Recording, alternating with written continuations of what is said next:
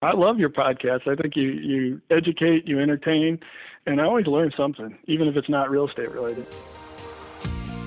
Welcome to the Creating Wealth Show with Jason Hartman. You're about to learn a new slant on investing, some exciting techniques, and fresh new approaches to the world's most historically proven asset class that will enable you to create more wealth and freedom than you ever thought possible. Jason is a genuine self-made multimillionaire who's actually been there and done it. He's a successful investor, lender, developer, and entrepreneur who's owned properties in 11 states, had hundreds of tenants, and been involved in thousands of real estate transactions. This program will help you follow in Jason's footsteps on the road to your financial independence day. You really can do it. And now, here's your host, Jason Hartman, with the complete solution for real estate investors. Welcome to episode number 1325, 1325. Thanks for joining us today. I've got our client and the guest host for my Solomon Success Show, Biblical Principles for Business and Investing, on to help me with the intro portion of the show, and that is Rabbi Evan Moffick. Rabbi, welcome. How are you? Hey, Jason. Great. I'm good. I can't believe we're at 1325. Just seemed we got to 1300, and boom, we're already a quarter of the way through 1300. It's a lot of episodes, I tell you that. And with all my other shows, we've got well over 5,000 episodes. So, folks, you don't need to listen to anybody else. If you have a long commute, it could be Jason Hartman all the way, both directions. You know what? It could be all the way for the next 10 years, even if we never produce another show after this. But we're going to keep producing them for you because we love you and we love being with you and we get such positive feedback from you. And by the way, if you've got feedback for us, go to jasonhartman.com/ask. jasonhartman.com/ask, and you can tell us or ask us anything. We always love hearing from you. jasonhartman.com/ask. Engage with the show.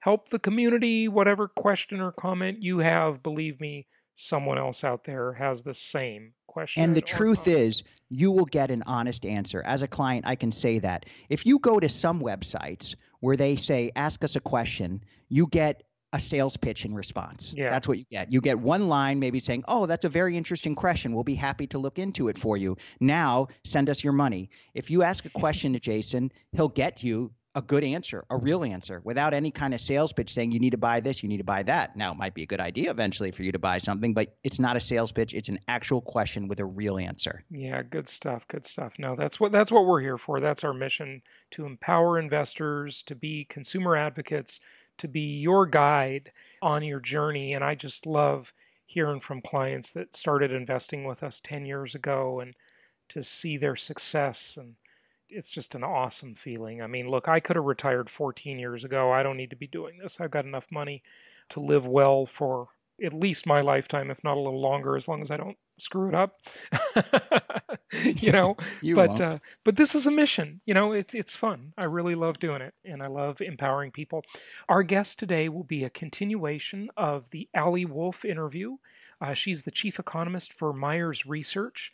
We've had her on several times over the years, and we did this really long 90-minute interview with visuals. By the way, if you go check out the YouTube channel, my YouTube channel, you can see the visuals on there that are being described here, but you don't have to. It just adds a nice dimension to it sometimes if you have the visual. We'll get to that in a moment. But Evan, you posted in our content group just yesterday or the day before an interesting Wall Street Journal article. Tell us about that. Well, it was an article about senior housing, which, as we know, as you've talked about for years, is something that is always being talked about in the real estate investing market. And what this article essentially says is it's been way overbuilt, and that there's a new trend, which is seeming, I guess, much more historically true, is that boomers want to stay home. There's so much technology where people can stay and live in their homes. In fact, I see it all the time. I see many people in my congregation who sell a beautiful home that they have and they move into a ranch house. They plan to live there until they pass away. Now, And when you say a ranch house, you're just simply saying they move into a one-story one house, story, right? Okay. one story. And I think that reflects Meaning this. they might have mobility issues with stairs. Yes, Just want people are afraid to of falling explain on stairs. what we're meaning about that. Go ahead. For sure. But it reflects a wider trend. Whether people move to a one-story home or not, it reflects this wider vision that people want to stay in their homes as they age. And the technology is more and more there to put in railings so that they can walk easier, to have home. I have people in my congregation who are involved in home instead businesses where they get caretakers to come into people's homes. People would much rather stay in their home than live in an institution. Now, sometimes an institution is the only thing that can provide care, but it has been so overbuilt, what this article says, and that it may be one of the biggest miscalculations in real estate in a generation. I hate to say, folks, I hate to say I told you so, but I did tell you so. I just intuitively, and this is I'm not going by data here. I told you before, this is my anecdotal impression. But, sometimes you got your finger on the pulse and you just know it to be true, right? And I remember back in the late 80s, companies going into the business of senior housing and assisted living, and all through the 90s, this graying of America trend was not hard to predict. It's simple math. That's what I love about economic demography, the study of economics through demographics. And that's, really why I took a liking to Harry Dent's work. Now, Harry Dent has not been without his bad predictions, but he's certainly had some good ones too, and he's been on the show many times, and we'll have him back. But you can just tell, that everybody today who is 50, if they're still alive, guess what? They're going to be 60 in 10 years. Duh. That's not hard to predict. But the concept of age has changed, and the technology has changed. And I'm looking at another article here. By the way, I didn't tell you about this one before we started, Evan, but it says, with the rise of technologies that help the elderly stay in their homes, of a glut of senior housing looms. Developers and senior housing companies have spent billions of dollars over the past 5 years. Well, hey, they've been doing a lot longer than that, to build facilities that provide housing, food, medical care, and assistance for the elderly. But this wager on elderly care is falling short of expectations, and there are concerns that it could become one of the biggest real estate miscalculations in recent memory, some analysts suggest. That is in part because venture capital and other companies are expected to invest about $1 billion this year in these other aging in place technologies that are starting to enable seniors to enjoy the similar living standards and access to care in their own homes.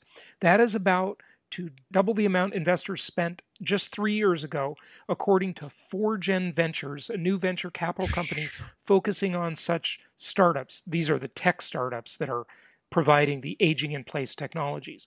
New products and services include sensors that respond to a range of medical conditions, facial recognition for identifying visitors, and houses with malleable fixtures that can be adjusted as residents age. Now, let me just say something about myself. I went to the doctor just 2 days ago for an annual physical exam. And as I was talking to her, doctors must be, in some ways it's made their job easier, but in some ways they're probably annoyed by the super ultra informed patient like yours truly. Absolutely. Right? Because it's almost like a battle of wits. You go in and the doctor, who used to be considered this like pillar of knowledge that was not accessible to all of the patients, right? They spoke in Latin, just like lawyers do, doctors, same thing. And all these professionals, including the realtors, look, the realtors all used to have command of all the property data because they controlled the MLS, not anymore, right? All of this has been disintermediated, right, with technology. And so I'm talking to my doctor and I'm thinking, I diagnose so much of my own health. Of course, I use all the fitness tracking quantified self products like the Apple Watch. I have a little $80 EKG sensor that is a tiny little thing about the size of a credit card that you put two thumbs on it, and it integrates with an app on my phone. I have a blood pressure cuff. I test my own blood pressure. So you have more data than they know what to do with. Yeah, I've got one of those little things you put on your finger that detect your oxygenation level. Now, granted, I don't use all this stuff all the time. 2 months ago, I decided I should test I think it's called the VO2 max, like my lung capacity. So I bought one of those things for, I don't know, $8, where I blow into it and it tests my, we can do all this stuff ourselves. And guess what's coming next, folks? Soon, hey, look, what goes in must come out, right? The toilet. Okay. Soon the toilet will be hooked up to Google. I know. It's scary. And they will be diagnosing our waste for signs of disease or, nutrient imbalances and all sorts of things. Folks, It's not the same world. All of these assisted living people thought that 65 years old was old, number one. That was a massive miscalculation. They thought that, this technology wouldn't arrive. Now, if you want to keep track of your aging parent or grandparent, give them an Apple Watch or a Fitbit or anything like that. And you can be alerted if they fall. You all know about that. Do you remember those old commercials where they say, I've fallen and I can't get up? Yeah. I knew you were going to say that. Yeah. It's all changed. It's a whole new world. And guess what else? From the real estate perspective, here's the other thing that keeps people aging in place. And we've talked about it already on prior episodes. Low interest rate mortgages. These folks are not likely to give up that cheap mortgage. Now, This pressure will increase if and when, well, it's not if, but definitely when, it's just we don't know when, rates increase. When mortgage rates increase and these cheap mortgages become even more valuable, guess what? There's going to be more incentive to keep that house and age in place because the mortgage is not portable. It doesn't go to the next house. Okay. And it's a whole new world. Okay. It's just a whole new world. So, Jason, with all of this, knowing this about senior housing, that it's probably a bad idea to invest in sort of owning. I mean, I guess there's always a decent deal if you find a really good deal. But how could an average person who knows a little bit about income property, is there any way we can benefit from the aging of the boomers? Is there some way that we can respond to this demographic trend and make a good investment? Well, look, buy bread and butter housing, number one, because that's always going to be needed. It's always going to be insulated from whatever happens in the economy, the next recession, whatever. Number two, if you want to focus on this, try and make some of your portfolio single-story homes. Okay. So I know that's pretty simple, right? Single story is going to have a little wider appeal. But remember, there's always trade-offs with everything, right? With a single story home, you obviously have to lose some yard size because the pad is larger in the lot to, if you build 2 stories, the pad can be smaller because you're going up, obviously. So single story homes are going to be obviously more appealing to the aging population.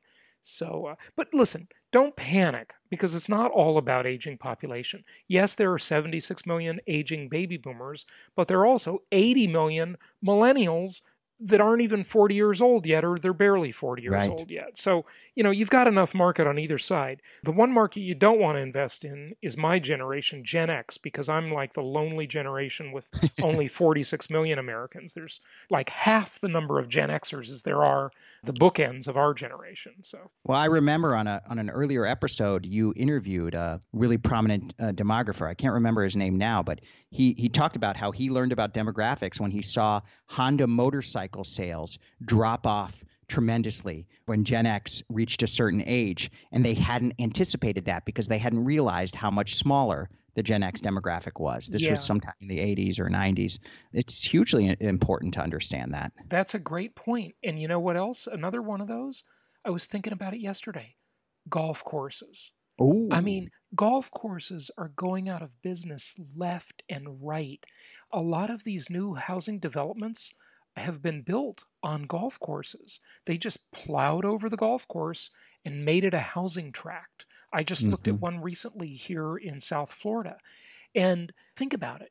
If it were 20, 25 years ago, you would have been Mm-hmm. thinking, oh man, we got to, if you were a big developer, we got to get some money into the golf course business. Because, I mean, look at the demographics coming at the golf course or the demand for golf rounds. I mean, let's find some land and make a golf course. That's going to be a great investment. But guess what?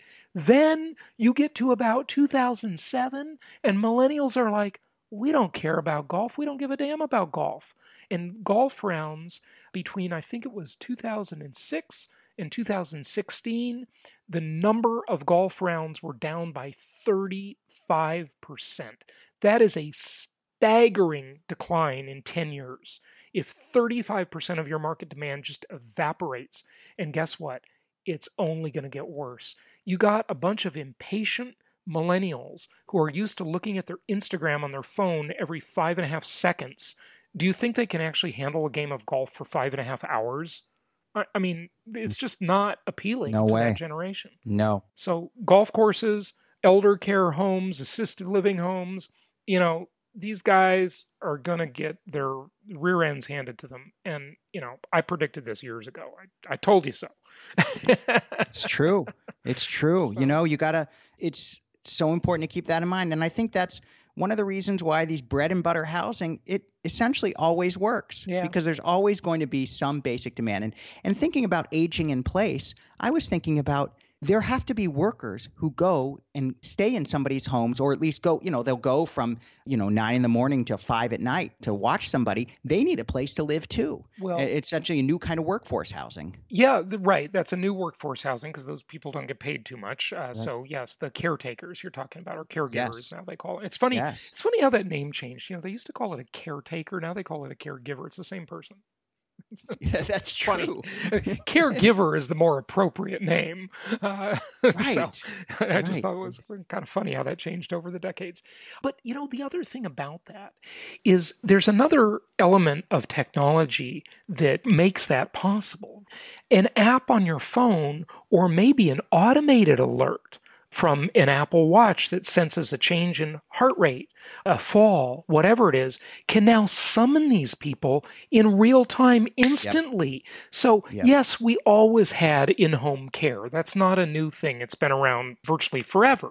But now the accessibility and the efficiency at which that occurs is much better. And remember, my opening speech at Profits in Paradise was all about information and Bits. real estate investing, the bits, right? We think of our business as real estate investors as we invest in atoms because we have a very material thing. But the bits, the information, the bits and the bytes, very important. And that's another example of something that disintermediates and diminishes the need for assisted living facilities, is the fact that the information is so quick, and the systems and the supply chain of getting that care to someone in need is so efficient, where you can just summon it on your iPhone app.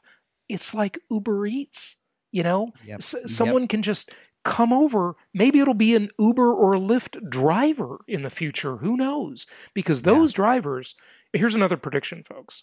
You saw them go from just driving. That's how it started. They were a taxi. To then they started doing package delivery. And then they started doing food delivery. Mm-hmm. Let me tell you something. They're going to start doing a lot more. That mobile workforce of ride-sharing drivers are going to do a lot more. Who says they can't come over and help grandma up if she falls and see if we need to call the paramedics? Makes sense. I mean, these people are, in most cases at least, background checked.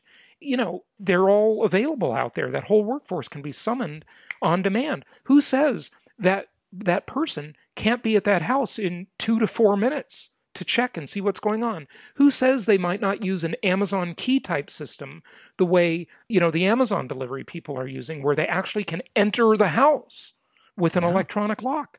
Maybe the Apple Watch or whatever that device is that senses the fall automatically signals the electronic lock to make it openable to certain parties in a circle of concern.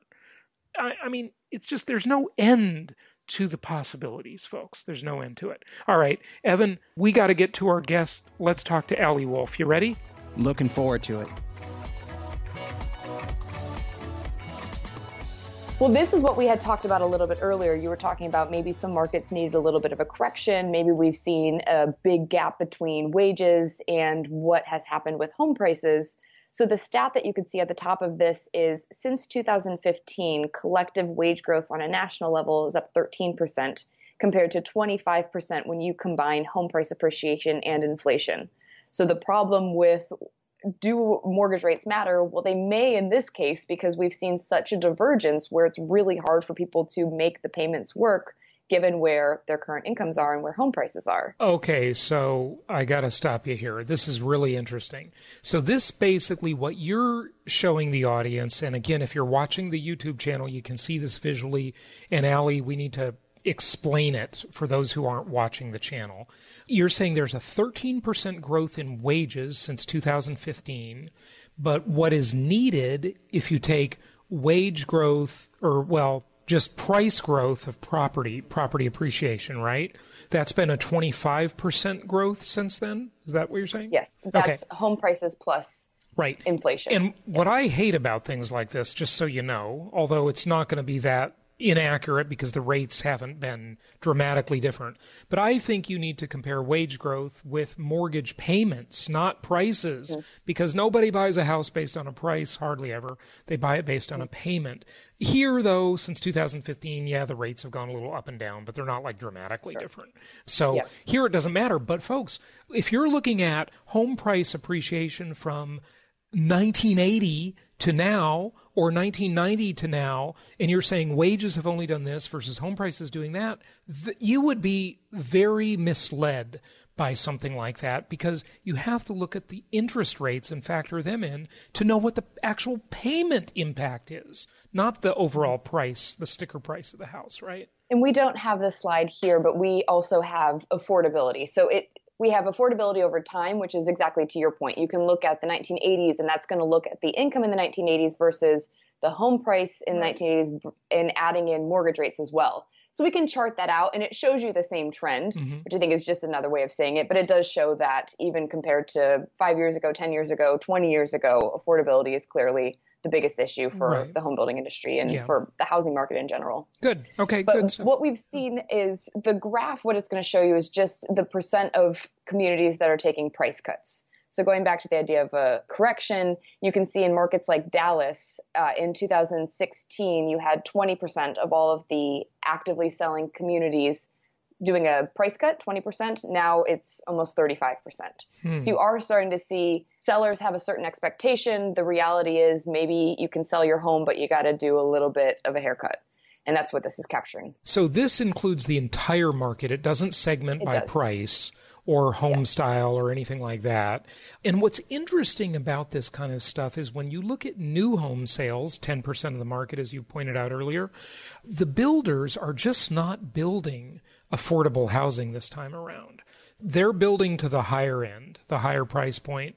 When I say that, I don't mean really high end. I just mean, and of course they are doing that, like Toll Brothers, et cetera, but they're not building cheap bread and butter housing anymore. Whereas before the Great Recession, you saw lots of home builders building $100,000, $130,000 houses. Now, you don't see any of that. It's been a completely different cycle post-Great Recession in terms of the kind of new home inventory.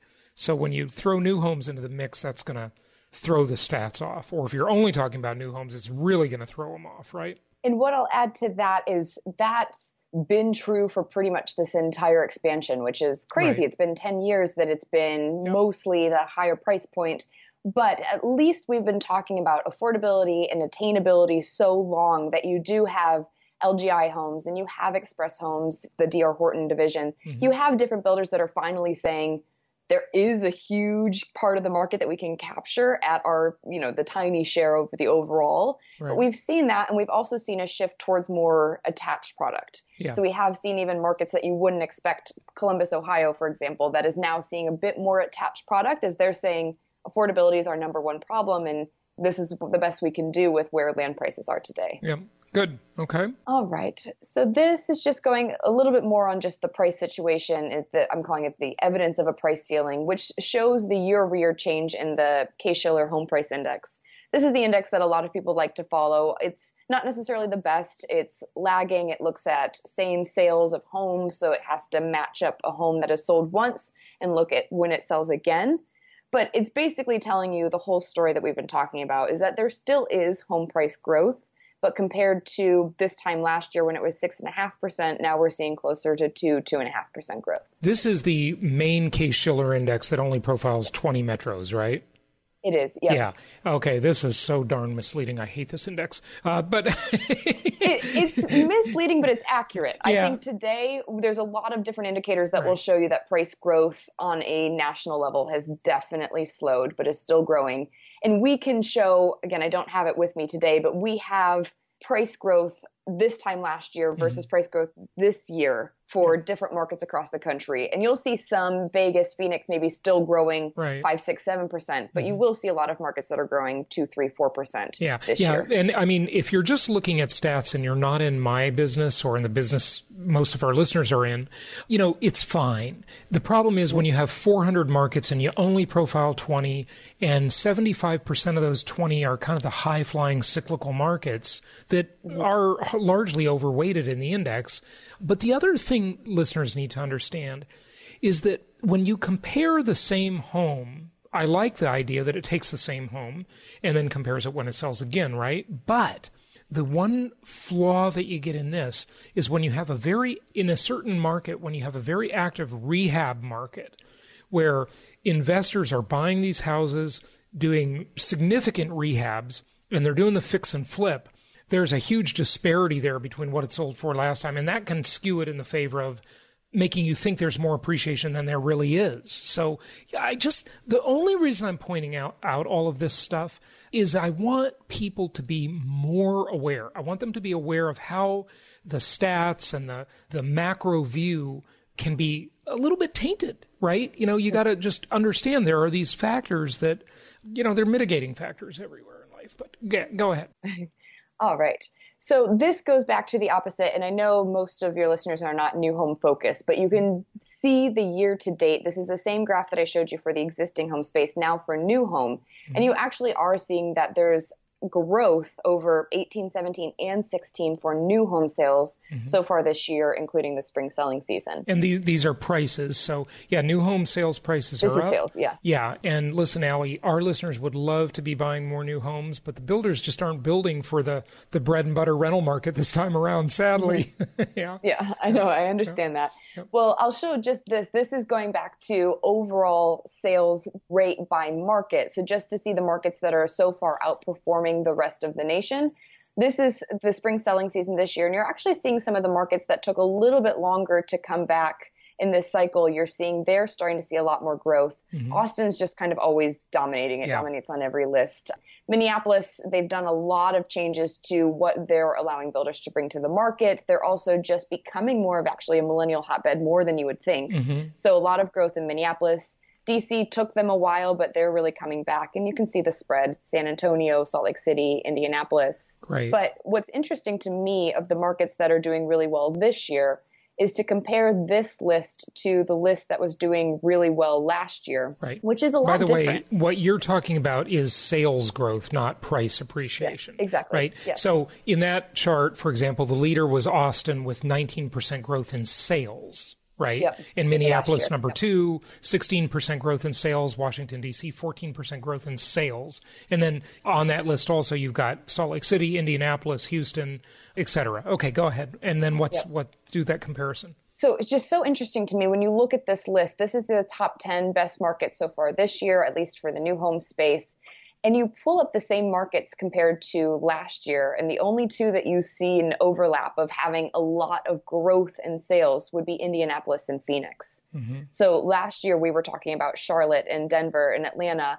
And it's not to say those markets are not still strong and they still don't have growth. It's just they were growing. Charlotte was growing 17% this time last year. And you've definitely seen that pull back to the lower single digits. Right. So a little bit of change, but not necessarily a problem for those markets. Denver's a little bit more concerning depending on the price point that you're operating in. Denver's seen a bit of a pullback, but that's mostly affordability driven. Yep. So the whole point of going through that segment was really to build up why are we talking about a change in policy right now? Mm-hmm. And the reason that we would even be talking about some kind of rate cut is because we're seeing the economy is slowing, and whether or not it's tariffs or whether or not it's uncertainty or whether it's not, we've just had a long expansion and businesses are finding it hard to be profitable today. There's a lot of different factors that could lead to that. But historically, when you look at rate cuts, we see it happens during or after a recession, or you see it in an effort to pump up an economy. And so right now, we're hoping that if the Fed, and it'll be likely that the Fed does cut rates later this month in July, that's their insurance policy. They want to pump it up. They want to prolong growth. And that's half the time that happens. And half the time, it's too late and things start to turn down. Mm-hmm. And you can see that here in this graph. This basically just shows you different times that the Fed has cut rates. This is the 1990s expansion, which is the second longest on record. You saw they cut rates, stimulated growth. They were able to raise it. And then a couple little cuts before the final cut before a downturn. So it'll be interesting to see where we are, because as we showed, there is some slowing in the economic data. But the question is, will a 25 basis point, if that's what they end up doing, so that's 0.25%, if they cut rates that much, will that do anything to the market? Mm-hmm. And I think a more serious and concerning question is, why can't the economy withstand rates as low as they are today? Because you can see on this graph, we've really never had this before, any kind of prolonged period where the short-term rates are as low as they are. Okay, so when you say we've never had this, we've had the short-term rates very low for a very long time. This is the longest. Yes. Yeah. Okay. Interesting. Yes. Yeah. And almost, to me, I'm trying to coin this as my thing, but I could see the next downturn being called the Fed-induced bubble, because when you have rates this low for this long and you're yield seeking, you're going to try to find different ways to make money. And maybe it's creative, and maybe there's things that's going to come out of the woodwork, and maybe I'm just being alarmist and I don't know, and there's nothing actually going on. But I think this has allowed for some risk taking that maybe we should be aware of. And you know what is very sad about that, Allie? And all of us critics of the Fed, and I'm talking critics conceptually, that there is a Fed, okay? That there is a central bank, and the market's not just allowed to kind of regulate itself, especially being a private company. And, you know, there's a lot of people that are very critical of all of the way the system is. What's really sad about it is that because the yield is so low, it punishes savers and it rewards debtors. And so these older people that have done the right thing all their life, they've saved up money, they've delayed gratification, they didn't spend when they might have wanted to enjoy life a little more. They saved for retirement. They did the right thing. And now they're forced in this position where they've got to invest in riskier speculative assets. They can't buy, CDs and ladder them. They can't buy bonds. They can't do the conservative stuff that this class of people used to be able to do in the old days, because there's just no yield. It is, and not to go into wealth inequality, but it does create, if you're not investing in the stock market, think about all your friends who were invested in the stock market over the past 10 years and all of the average Americans who maybe didn't know that they should be doing it or didn't know how to do it. And then how you just see that huge gap between the people that I guess were a bit more investment savvy and those that were looking to do some kind of safe, they don't want to take on too much risk as they're saving for retirement. So it creates a big challenge for the overall population. And the same thing, of course, could be said as the real estate market. It's just easier to quantify the stock market. So I understand. Yeah. Okay. Go ahead. Okay. Well, just talking about the Fed, as we talk about then for your investors and as you think about the home building industry, for so long, we've been so focused on what is the Fed doing and what is that going to mean for mortgage rates. And you've seen that, yes, in the past, you can follow this. There are times that the federal funds rate, which is the rate that the Fed can hypothetically control, you're seeing that as it goes down, you see a similar trend in rates. But as we've gone through this prolonged period of zero interest rates, and as we've started to slowly raise, like I said, 9 times throughout this cycle, we haven't seen the accompanying change in mortgage rates. And when I do presentations, I often have people say, well, that doesn't make sense because why are we not seeing that they move in lockstep? And the answer, and I think, Jason, you probably know, is that it's not really the focus of the federal funds rate. It's really what the bond investors are doing and how that impacts the Treasury yield, because these are more competitive investments and they tend to move together closer than the federal funds rate. I'm glad you brought this up. So the bond market controls the mortgage rates. And of course, I've said this a million times, but people just sometimes I don't think they want to hear it. Understand, the Fed does not control mortgage rates. The Fed does not control mortgage rates. They influence them, obviously. But according to your chart, not that much. And then that was a very telling chart that you just showed. Yeah. So what's interesting is I was trying to say, well, why is everyone so obsessed with the Fed and mortgage rates? Like, is it just because people don't know better? Why is there that focus? And the answer I found is the bond investors are going to take, and how you said influence, that's the right word. The bond investors are going to take Fed action into consideration because they say, if the Fed does this, what does that mean for the economy? And then bond investors are trying to forecast out what's going to happen to economic growth. And so they are influenced by Fed policy, but really they're the ones who are determining what's going to happen with the fixed rate mortgage. And what's awesome for your listeners is every day you can open up the Wall Street Journal. You can see where the 10-year Treasury is. You can know what the historical gap between the two, and you can forecast out where rates are today. And so it's a really useful tool when you actually step back from Fed policy and say, oh, just look at the 10-year Treasury, and you have a pretty good idea of sentiment and mortgage rates. Very good. But I think what we should notice, though, is that this graph, if you're looking at it on the online version, the blue is the 10-year Treasury. And when we were talking about the fourth quarter slowdown, this is when the 10-year Treasury hit 3.2, and that's when rates had gone up to right about 5%. What we've seen since then is the 10-year Treasury, last I looked today, it was 2.1, and mortgage rates are 3.75. And again, we're excited about this because we've seen all of those stats on affordability and a price ceiling and what it means. But we also need to think about, why would the 10-year Treasury be going down? And it is going down because investors are saying, well, there is some slowing domestic growth. There is some trade tensions. We're seeing China slowing, Germany slowing, Turkey's in a recession. All of those factors say to investors, well, I'm a little bit nervous. And if I'm nervous, I want to put my money somewhere safe. The government bonds and bills are considered safe. Bond price goes up, bond yield goes down. So it's not that rates are down because everything's great. It is actually that rates are down because there's a little bit of unease. But you could also argue that it's down because, again, if you're yield hungry and you're an investor, you're not going to Germany, you're not going to Switzerland, you're not going to Japan because those are negative yielding.